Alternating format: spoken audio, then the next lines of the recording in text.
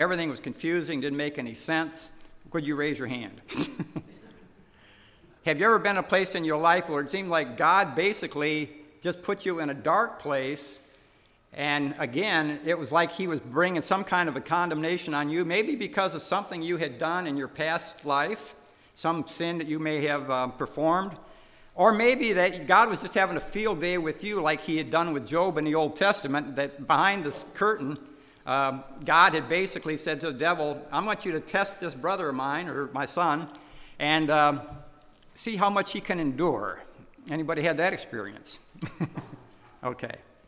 Yeah, I've had several such experiences in my life, and if I would go through those, I'd be spending probably the next 2 or 3 hours just doing that, and we wouldn't get to the sermon. So I'm just going to give a real brief summary, and then I'm going to get into the message.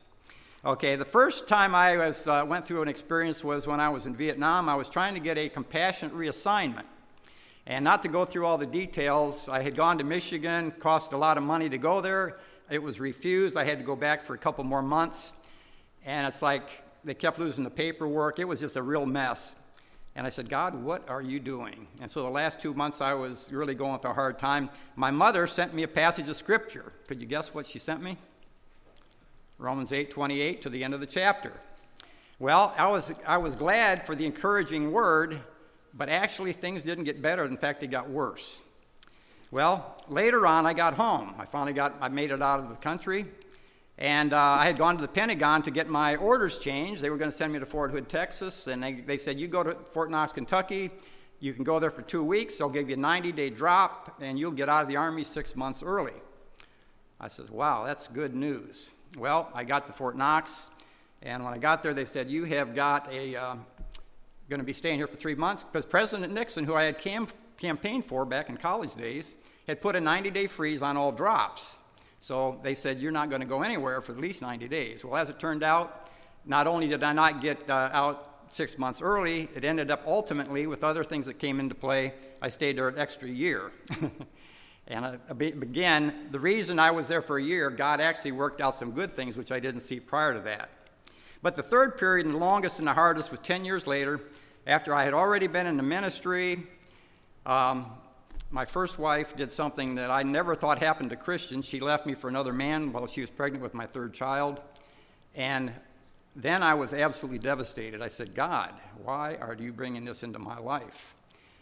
And so I had gone through some really difficult times. And also I had gone through 20 years of being single, which ended when I met this lovely lady up front, Abby. And we've been married almost 18 years now. So God began to shift things. But again, it was like 20 years of singlehood, 20 years separation from my kids. That came up as a result of the separation divorce. And I thought, okay, well, what is God doing through this? How can anything good come out of such a tragic and messed up situation?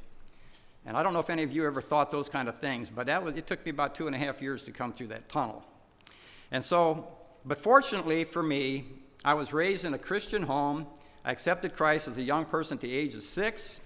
And during that time, I learned some Bible verses. And during Bible school, we had to memorize certain verses. And just one of the verses that I memorized happened to be Romans 8:28. And of course, back then, all we had was the King James Bible, and I think it goes like this, and we know that all things work together for good to those who love God, to those who are called according to his purpose. So I thought, well, God is a good God.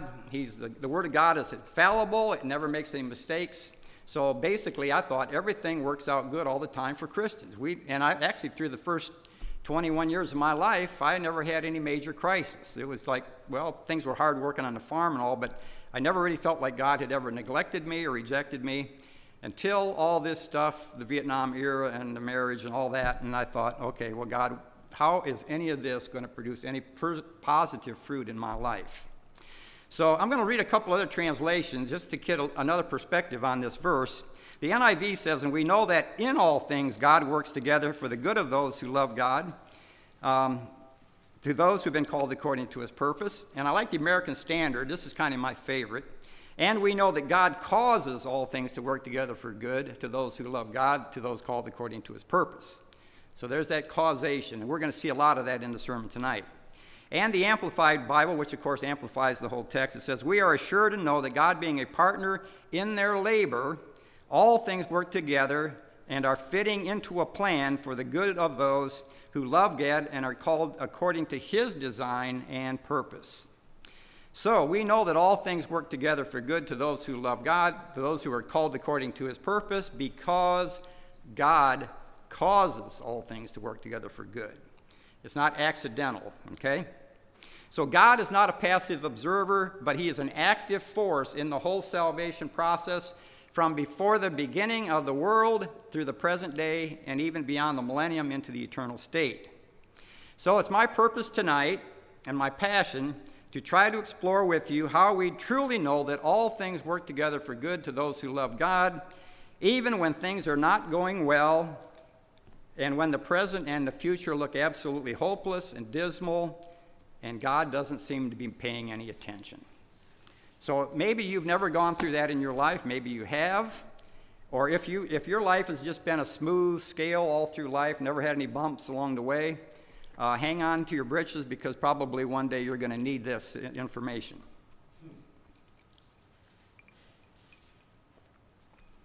All right, now I want to kind of concentrate on actually getting into verse 28 of Romans.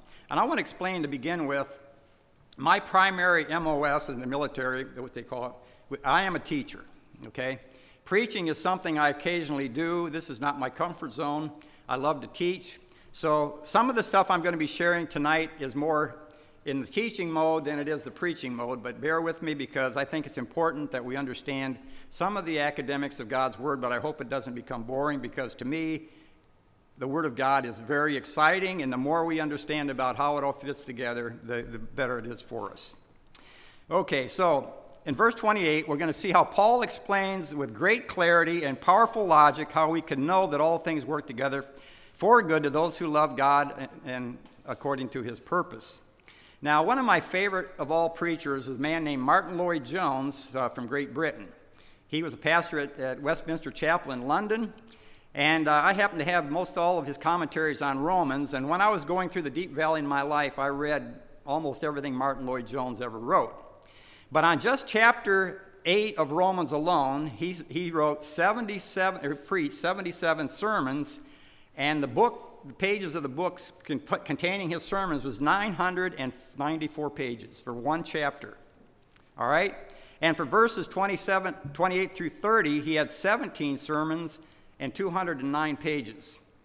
And you say, man, that'd have to get kind of redundant after a while. To say that much about those verses, I guarantee you it was a smorgasbord.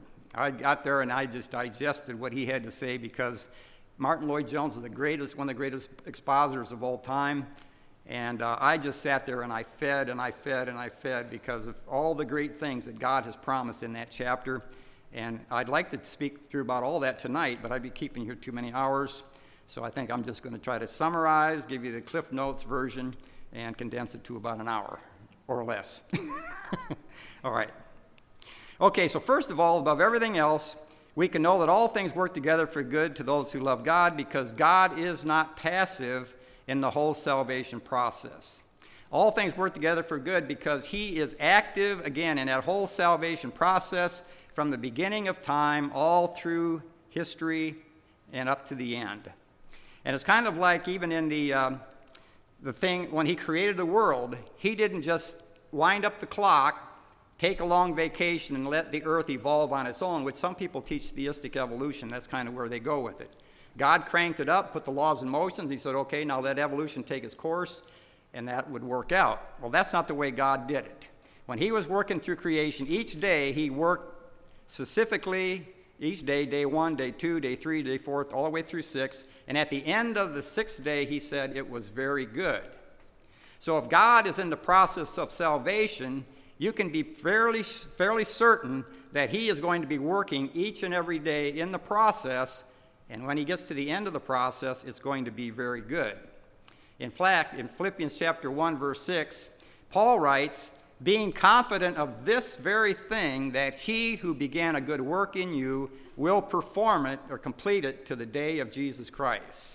So sometimes we might start a project and we'll get bored and tired and say, well, I think I'll just put that on the side for a while. I'll forget that and we'll try something different. But I can say this, if God started a good work in you, he will complete it until the day of Christ. He's not going to quit halfway through and give up. All right? Secondly, we need to ask the question, to whom does the promise apply? Now, Romans 8:28 does not apply to everyone in the universe. I've heard many times going to funerals, whether the people are Christians or not, well, they're going to be in a better place. Really? That's not exactly what this verse teaches, nor does the rest of the Bible. But the promise is to God's chosen people, those whom God has called. And it is to those who love God and to those who are called according to his purpose. So I guess what we need to ask is, what does it really mean to love God? And a lot of the guys I talked to at the jail, they say, I tried salvation, I tried God, I asked him in my life, and it just didn't work out. Well, I think the problem is that we love God when God does good things for us. Just some examples. He gives you a job with almost no stress, but a great salary. Wouldn't that be wonderful? God heals all your sicknesses and all your diseases. And if you get yourself in a real big bind, guess what? God, bail me out. I can't deal with this. You get me out of it. Another one is that I want God to have everybody like me because I'm such a lovable person. Or, better yet than that, we kind of like the genie in the bottle. We want three wishes in life, and I only have three things. God, I want to be happy, I want to be healthy, and I want to be wealthy. Well, I've been healthy most of my life, but I haven't always been happy, and I certainly haven't been wealthy. But that's kind of the way it is. And then if God doesn't perform according to my expectations, well, then I guess God's not the God I think he is. All things aren't working out good, so I'm going to find myself another God and just go be an atheist. I'm not going to have a God at all. But now, how does Jesus define love for God? A little bit different than sometimes our perspective. In Luke chapter 20, verse 27, Jesus said, you shall love the Lord your God with all your heart, with all your mind, all your strength, and all your soul. I got those mixed up, but that's okay. All your heart, soul, strength, and mind. And then he says in John 14:15, if you love me, you will keep my commandments. Well, we don't necessarily like commandments, do we? The first one that I put my finger on is John chapter 15, verses 12 and 13. My command is this, love each other as I have loved you. No one has a greater love than the one who lays down his life for his friends. Is how much Jesus loved us. He went to the cross. He laid down his life for us as a sacrificial lamb so our sins could be forgiven and so God could impart his eternal life to us. So that's basically it. God said, I died for you, and now I want you to live for me. In Luke 9:13, Jesus gave a very harsh commandment. I use this in almost every sermon I preach on, and a couple people here probably know where I'm already going. But Jesus says to his disciples and the multitudes that were around, he says, if anyone wishes to come after me, you've got to do three simple little things. You've got to deny yourself, which basically means self has got to die. It's no longer me, myself, and I. It's Christ first. He's supreme. My life is basically in his hands. Then he says, you've got to take up your cross. That doesn't mean put a cross around your neck as a piece of ornament jewelry, but he says basically it's a form of death, and if need be, you have to be willing to die for me. And all the disciples except John had to literally become martyrs for Christ. And then he says, thirdly, I want you to follow me. I want you to walk in my steps. And again, Jesus says, I'm the great shepherd. My sheep hear my voice, and they follow me. Jesus is the Lord and Master. He's the great shepherd. So when he speaks, we listen, and when he commands, we obey. Sounds pretty harsh, doesn't it? All right. I like it, though, because he's a great master, and he gave his life for me. He created me. He died for me. That's reason enough for me to want to give my life back to him in exchange. Finally, in Matthew 28, he gives the Great Commission, and he says, all authority has been given to me in heaven and on earth. Therefore, go and make disciples of all the nations, baptizing them in the name of the Father, the Son, the Holy Spirit. And surely I am with you even to the very end of the age. So those are kind of the things that Jesus says, if you want to follow me, those are the things I demand from you. Well, the Apostle Paul in Galatians 2:20 gave his testimony, and basically he followed right along what Jesus taught. He says, I have been crucified with Christ. It's no longer I, ego, that lives, but Christ lives in me. And the life that I now live in this fleshly body, I live by the faith of the Son of God who loved me and gave himself for me. How much did Paul love Jesus? Enough to be beaten with 39 stripes 5 times. He was beaten with rods 3 times. He was stoned, left for dead at Lystra. He had shipwrecks. He hungered often. He fasted often. He was naked. He was cold. He did all these things. Then he says, plus all the cares for all the churches. And did you ever hear Paul get on a pity party and say, oh, Lord, why me? Why me? How come you're bringing all this disaster to me? When he wrote to the Philippians, he says, rejoice in the Lord always. And again, I say rejoice. And where was Paul at when he wrote that? In the Roman prison. He wasn't in the Riviera in France enjoying himself in the sun. He was going through some hard things. But you know, Paul could not shut up. He'd get persecuted in one city. They stoned him in Lystra. The next thing, he's going off to the next town. Philippi, they put him in jail. The next thing, he's going to Berea. They gave him trouble in Berea, and he goes to Thessalonica. It's like it just keeps on going, okay? He never stops. The Energizer Bunny, all right? So again, the first requirement then, if we want all things to work together for good, is that we need to love God. If we don't love God, everything's off, okay? It doesn't work. All right, now there's a second requirement, and that is we need to be called according to his purpose, not our purpose. Okay, God has a divine plan and purpose when he calls his people to be his followers or disciples. And not just to hand out get-out-of-jail-free cards. That's sometimes, I think, what people want. I just want to get out of hell, okay? Modern evangelism has placed far too much emphasis upon cheap grace. Come to Jesus and get forgiveness of sins, healing for all your diseases, fix all your problems, plus you get eternal life as a bonus. Now, that's a pretty good deal, right? All you need to do, basically, is repeat these words after me.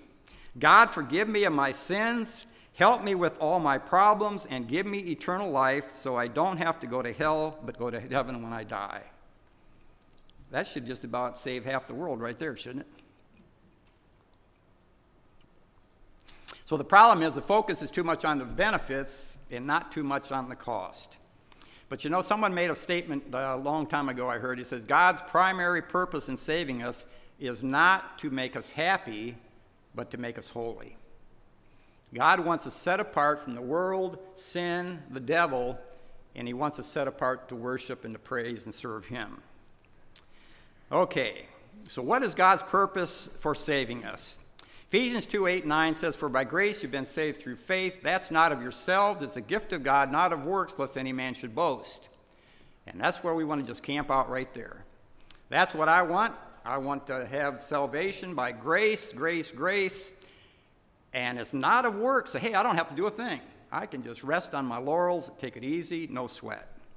But verse 10 says, but we are his workmanship, created in Christ Jesus unto good works, which God ordained that we should walk in them. So there are good works. And what does James say? Faith without works is dead.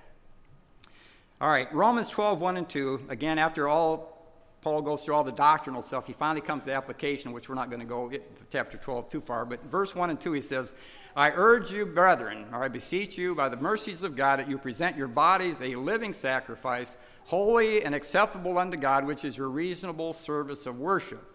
And then he says, and be not conformed any longer to this world, but be transformed by the renewing of your mind, so that you can prove what is the good, the acceptable, and perfect will of God. So Christ's purpose in coming to earth was to be a dying sacrifice, so our sins could be forgiven and we could be clothed with the righteousness of God. Now, he in turn wants us to reciprocate that love by being living sacrifices to him.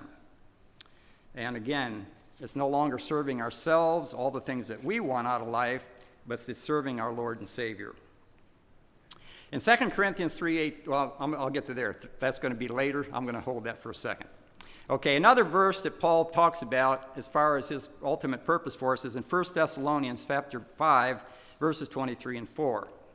He says, may God himself, the God of peace, sanctify you through and through entirely. May your whole spirit, soul, and body be kept blameless at the coming of our Lord Jesus Christ. Faithful is he who calls you, and he will also bring it to pass. So how many people here tonight could say honestly that you've been sanctified entirely through and through? I'm still working on that. I told some friends a while back, I said, if I could live as old as Methuselah, I could be 969 years old, I might get this much closer. Yeah. But that's God's ultimate expectation. And oftentimes we sell ourselves very short. We say, well, God doesn't expect anybody to be perfect. Well, it sounds to me like that's kind of what his expectations are. And he wants us to be basically sanctified entirely, because when we come into heaven, there's no sin, right? So we got to be sin-free by the time we get raptured into heaven. Of course, a lot of that's going to happen when we get our glorified bodies. All right, so if we meet these two basic requirements, here they are. You are to love God, and you're called according to his purpose, then you can claim the promise that all things will work together for good to those that love God, to those called according to his purpose. But if you don't love God supremely, and you're not called according to his purpose, then you need to check your heart and say, God, I don't think I'm quite there yet, but I certainly want to dedicate my life entirely to your purposes and to your kingdom. All right, so what do we know, or how do we know that all things work together for good? Well, first of all, I want to make clear that not all things that happen to Christians are good. If you've lost your job, you've gone through a horrible divorce, your health has fallen apart, those are not good things that happen to Christians, are they? But the promise is that all things work together for good. One of my little nursery rhymes that I used to quote a lot is Humpty Dumpty. Humpty Dumpty sat on the wall, Humpty Dumpty had a great fall. All the king's horses and all the king's men couldn't put Humpty Dumpty back together again, but God can.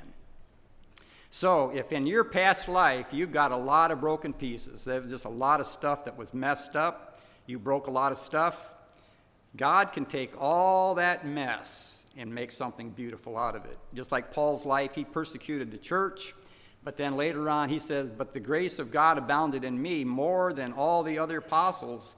And if we become vessels that God can fill, God can use us immensely. And so I praise God that he uses even me, a poor farm boy from Michigan, picked berries as a kid.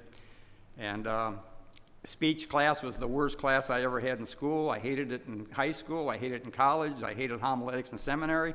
And I don't necessarily enjoy getting up here tonight. But every time I do it, it's like God gives me grace. And I thank him for it. I thank for the prayers of you guys tonight, because in my own flesh, I just don't ever want to get up here. I would much rather sit here and listen to everybody else preach. That's just the way I am.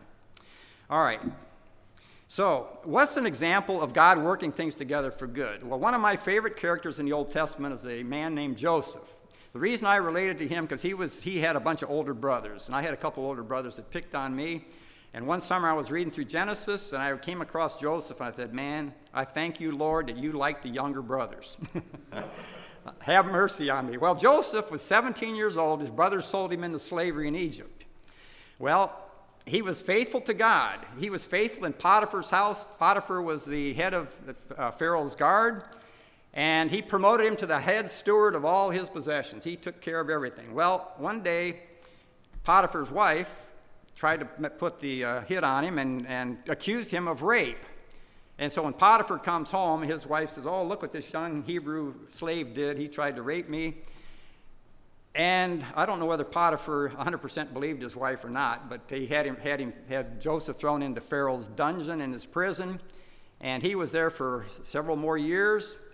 And from the age of 17 to the age of 30, Joseph's sitting there, God, what are you doing to me? None of this makes any sense. I've been faithful to you, and what's my reward? I get thrown in this dungeon.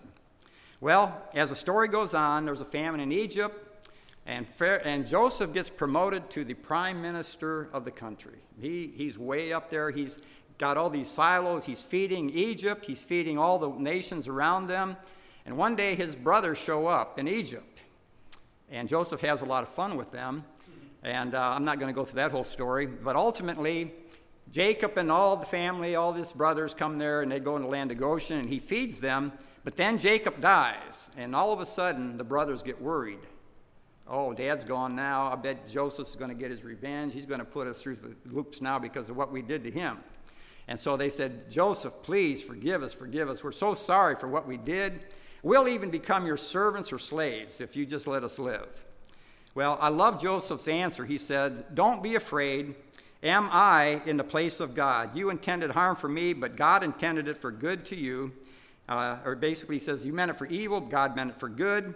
So I have been able to save many lives. So then, don't be afraid. I will provide for you and your children. And he assured them and spoke kindly to them. So because Joseph loved God and was faithful, and he did everything according to God's purpose, everything worked out together for good at the end. So he saved his family. He saved Egypt. He saved the surrounding nations. But he also had a big part in Israel's future history, the fact that they would go back to the promised land, and all of that promoted the kingdom of God.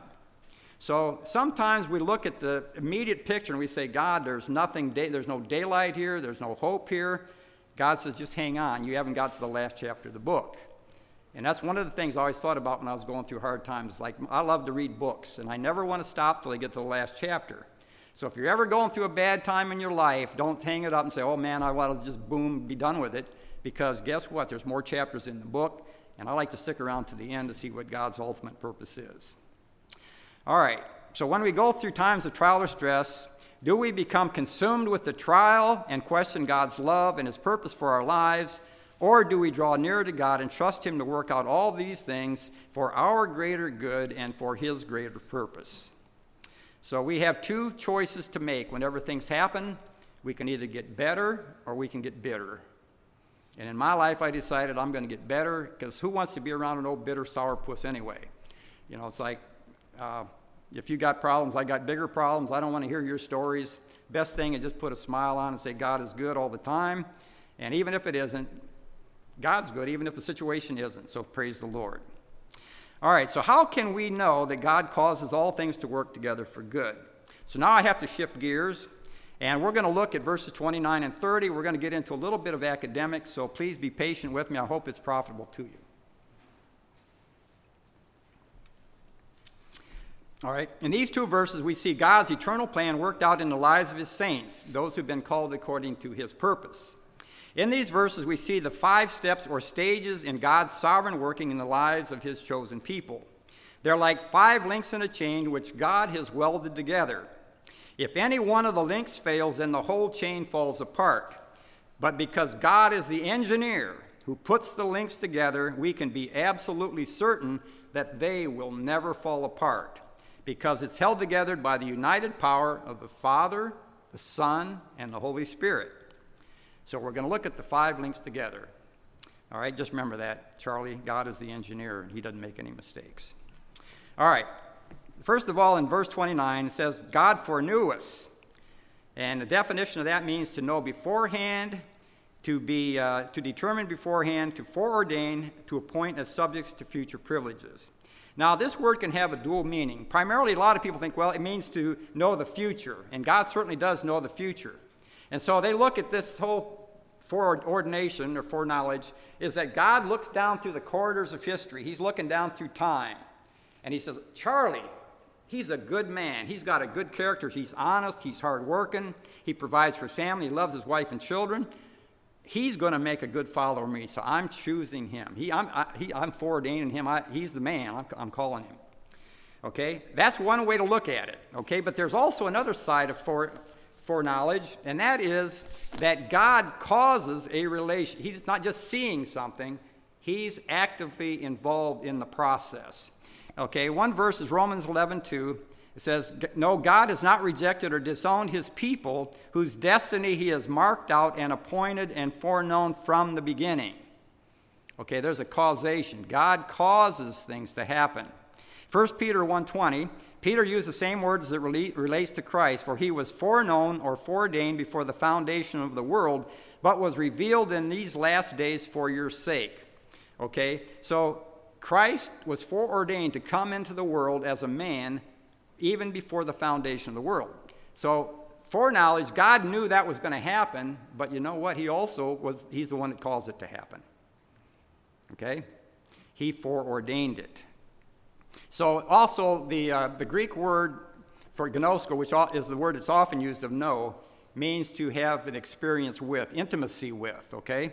So in Genesis 4:1, Adam knew his wife, she conceived and had a son named Cain. Now that wasn't just academic knowledge. And I used to ask my dad about that, the King James, so-and-so knew his wife. Well, okay, weren't they married? He just now found out who she was? So there's a lot of intimacy, and that's kind of the way it is with God. When God chooses someone, he foreknows them because he has caused a relationship to already be happening. In Exodus 33:17, the Lord said to Moses, I will also do this thing you have spoken, for you have found grace in my sight, and I have known you by name. Okay, there was an intimacy.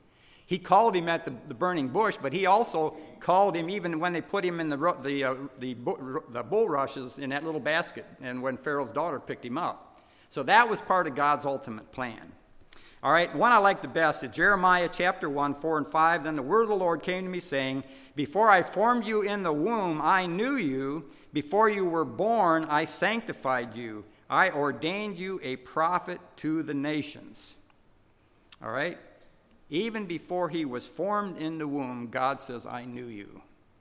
And before you were born, I sanctified you and I ordained you as a prophet to the nations. That's God's causative, active work in the life of Jeremiah. All right, so the next link in the chain is predestination. It says, For whom he foreknew, he also predestined to be conformed to the image of his Son, that he might be the firstborn among many brethren. All right, the definition of predestination is to limit or mark out beforehand, to designate or design, definitely beforehand. To ordain beforehand, it says that God has marked out or mapped out a particular destiny for his people. All right, example of that is Acts chapter 4, 27 and 28. For truly against your holy servant Jesus, whom you anointed, both Herod and Pontius Pilate, with the Gentiles and the people of Israel were gathered together to do whatever your hand and your purpose determined before to be done. And I like the NLT's translation. Everything they did was determined beforehand according to your will.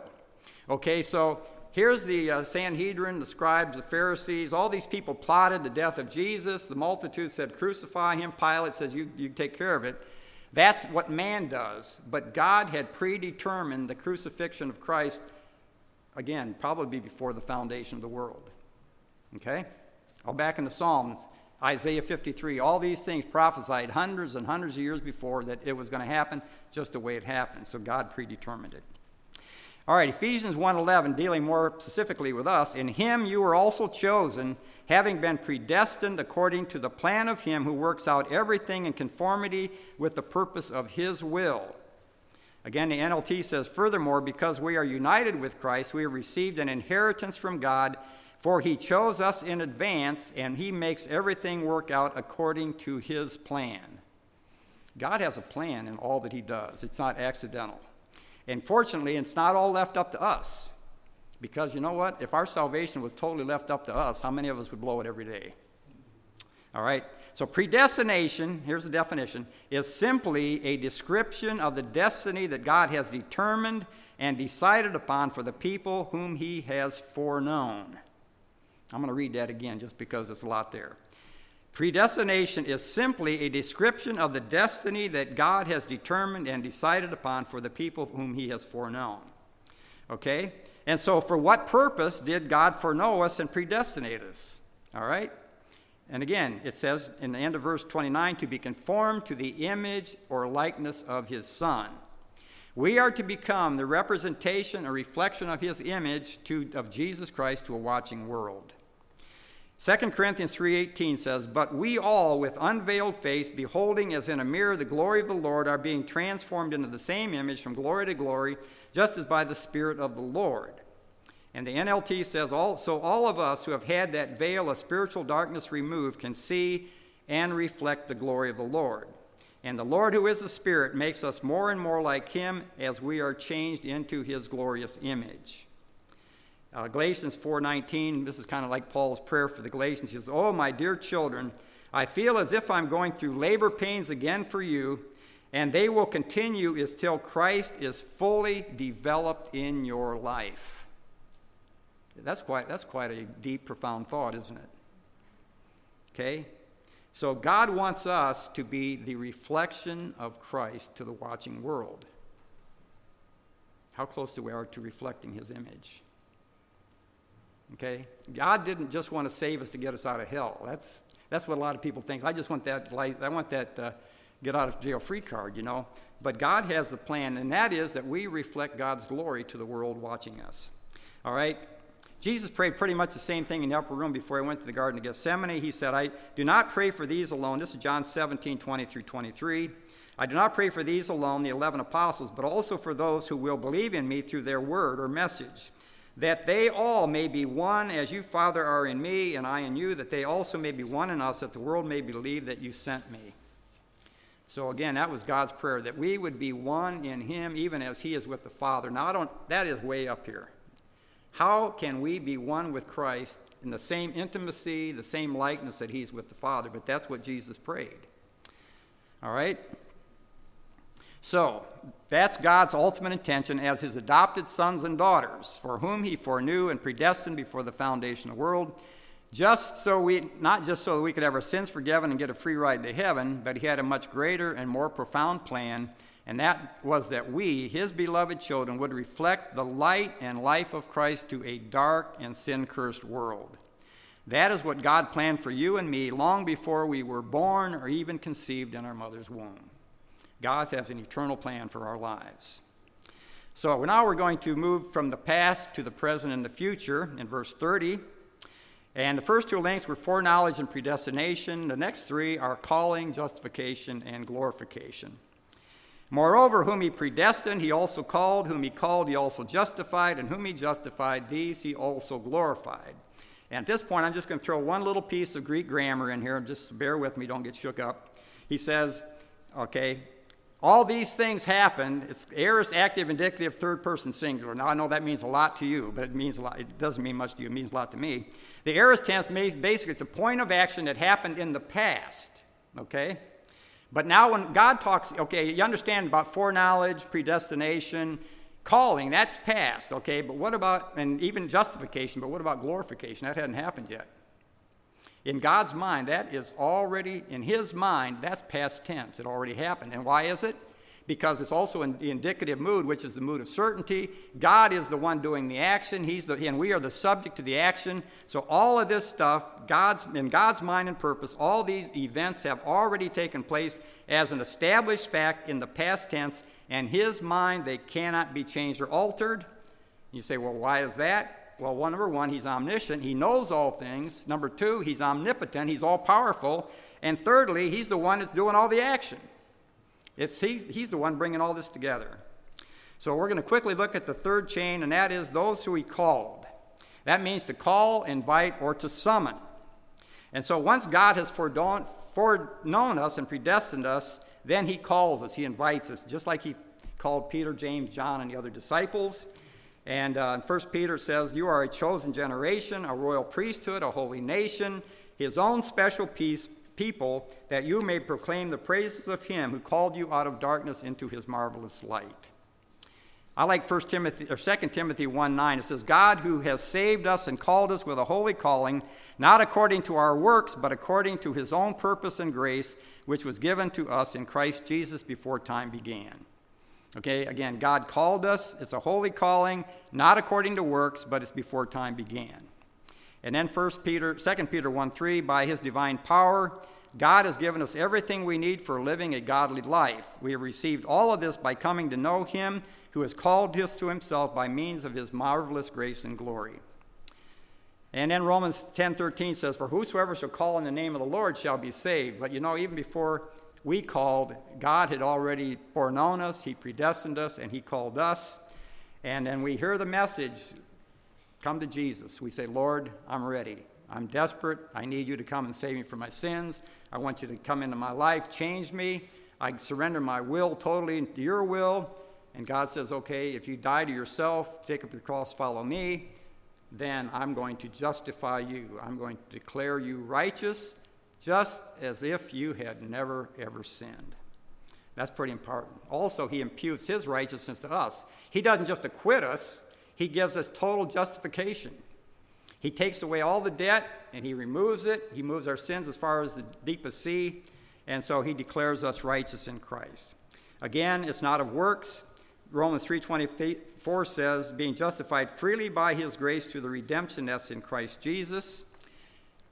In Romans chapter 5, verses 6 through 10, this is one that kind of nails it all. For when we were still without strength, in due time Christ died for the ungodly.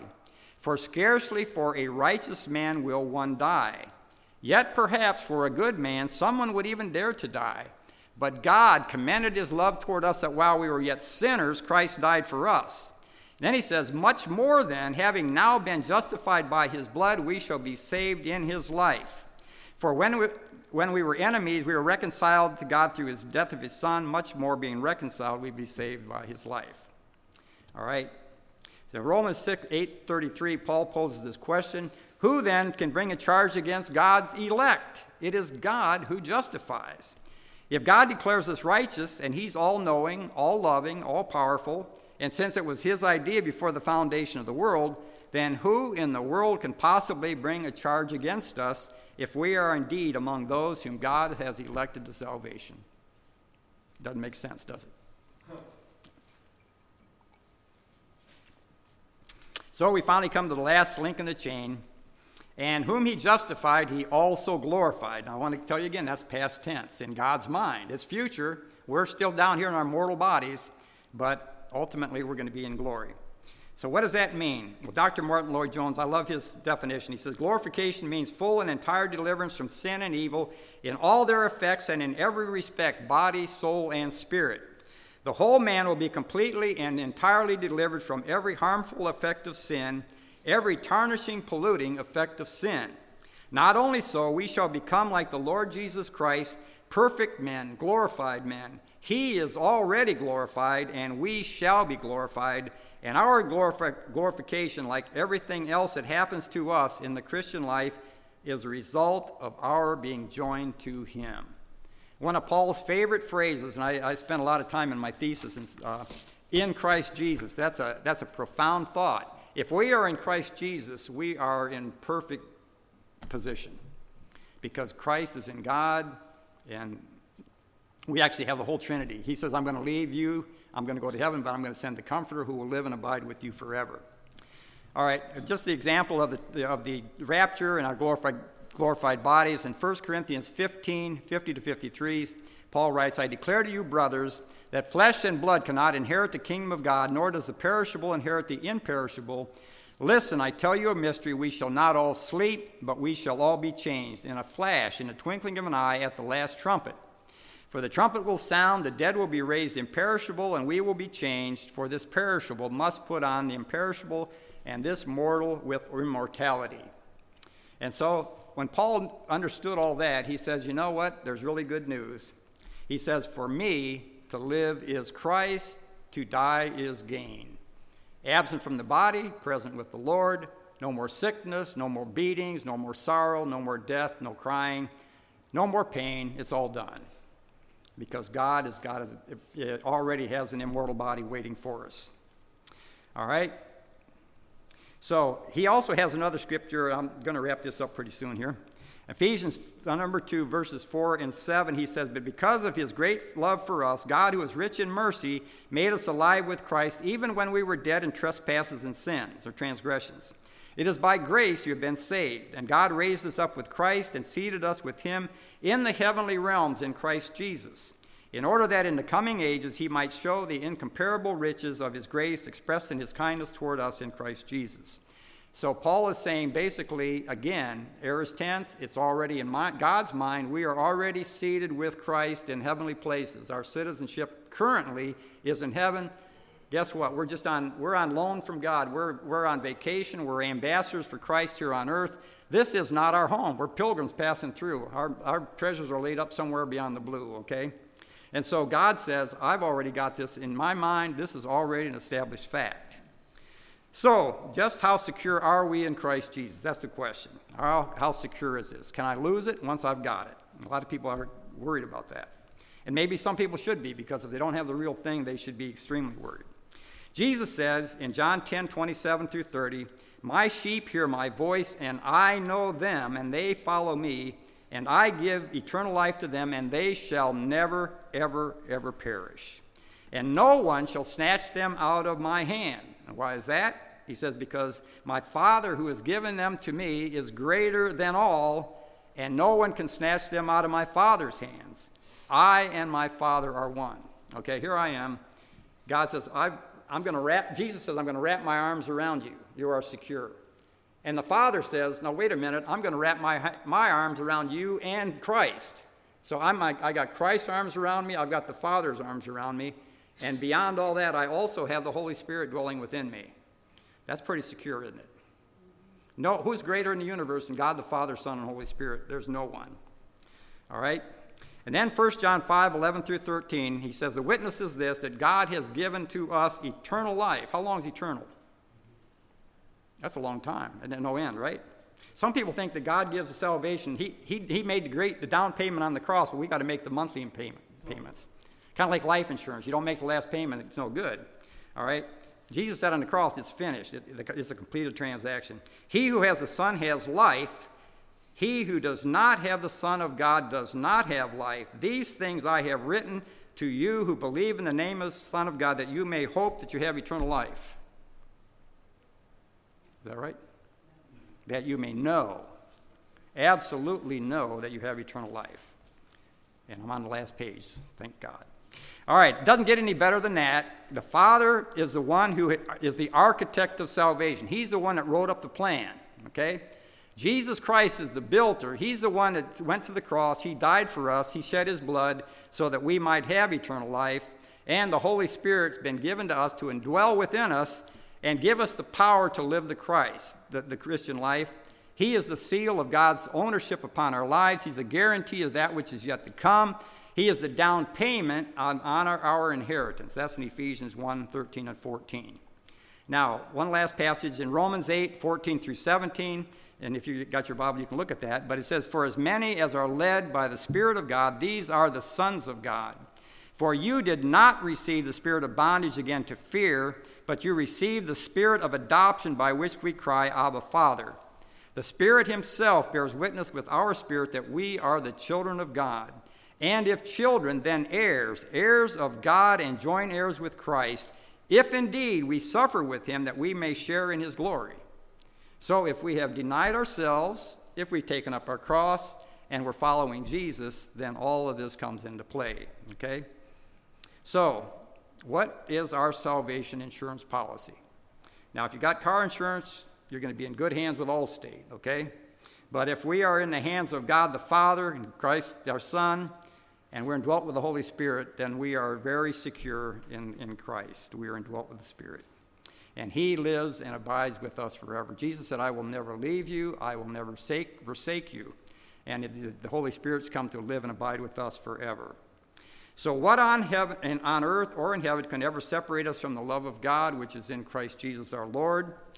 Well, I don't have time to go through all the verses 21-39. So what we're going to do tonight, we're just going to read it together. If you want to follow along, I'm going to read it. I think this pretty much speaks for itself. Paul raises 4 questions, and basically he answers them as he goes through this. So starting at verse 31. "What then shall we say to these things? If God is for us, who can be against us?" Basically, no one. "He who did not spare his own Son, but delivered him up for us all, how shall he not with him also freely give us all things? Who shall bring a charge against God's elect? Well, the devil might. It is God who justifies. Who is he that condemns? It is Christ who died, and furthermore is also risen, who is even at the right hand of God, who also makes intercession for us. Who can separate us from the love of Christ?" And he's going to got a long catalog of stuff. "Shall tribulation or distress or persecution or famine or nakedness or peril or sword? As it is written, for your sake we are killed all the day long. We are accounted as sheep for the slaughter." And that's exactly what Paul felt like in his life.